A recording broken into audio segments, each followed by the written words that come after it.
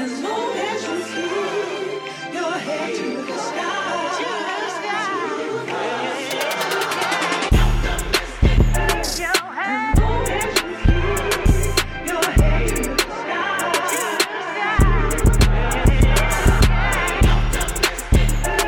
As long as you keep your head to the sky. Happy Hump Day, family. It's Em, and we are back with your daily dose of dopamine. This week, I've been doing a lot of reflection. Last week was a long and hard one. You know, working in education really makes you stay human. You can easily get bogged down with the weight of the unknown, what your students are struggling with, what teachers are concerned about, or what leaders need. You pile COVID on top of that and just shut the whole thing down. We're constantly pushed to change in a world that really hasn't changed its structures in hundreds of years. Ironic, to say the least. But change truly is the spice of life, despite how difficult it can be for many. So many times I've eaten my own humble pie when I thought I was ready for something and wasn't, or being asked to change in ways that I knew were going to be uncomfortable. Early in my career, hell, let's go ahead and just say my 20s, change used to be so frustrating. Not that I did the same thing every day, but having goals and dreams and realizing that things aren't going to work out quite like you planned, it's hard. Now, I really learned to embrace change and love assessing my growth.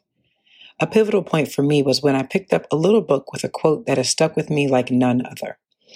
I could never remember the name of this book, and I'm sure it's in one of the boxes in my storage unit, but it starts with an acronym, KFC.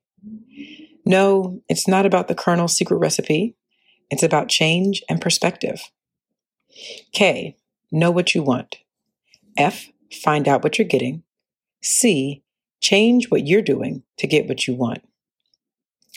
Again, that's know what you want, find out what you're getting, and change what you're doing to get what you want.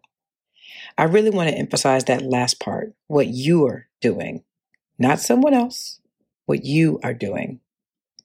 One day I'll get to my storage, I promise, and bring you guys the title and author. But for today, we're going to go ahead and break this down Emily's way. So know what you want.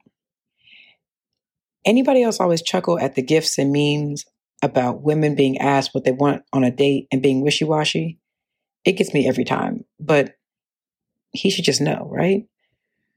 Seriously though, have you ever realized how hard it can be to clearly know what you want? In our society that oversaturates us with options, flavors. Hell, at this point, our phone listens to our conversation and shows us what we talk about. It can be overwhelming. All of that to say, the key to change is knowing what you want. If you haven't named clearly what you want, you can't be upset about the mixed bag of results you get because you're getting exactly what you want. Find out what you're getting. This right here is my favorite part.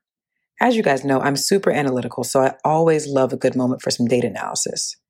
If you're clear on what you want, you should be clear on how it looks. Is what you're getting what you actually want? Or were you unclear on what you want and realized the results are a hot mess? You have to find out what you're getting before you change your behavior and be crystal clear on what you want. And when you're thinking about that, let your imagination loose. The last part, change what you're doing to get what you want. This is the part that always gets people. We are always so quick to blame someone else for the results we're getting. Have we taken the time to sit back and really analyze our role in what we're getting? How did you contribute to the success or to the mess? If you don't analyze what you bring to the table, you're missing the key lever for change. Dare I say it, that key lever is ownership. Own your mess, own your mistakes, learn from them, and do your damnedest not to repeat them. But only if you commit to the change you want to see. That's it. KFC, Emily's recipe. Know what you want, find out what you're getting, and change what you're doing to get what you want.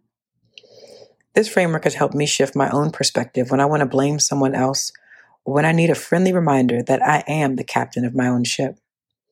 Your affirmation for today? It's not them, it's me. It's you, sis. It's you, bro.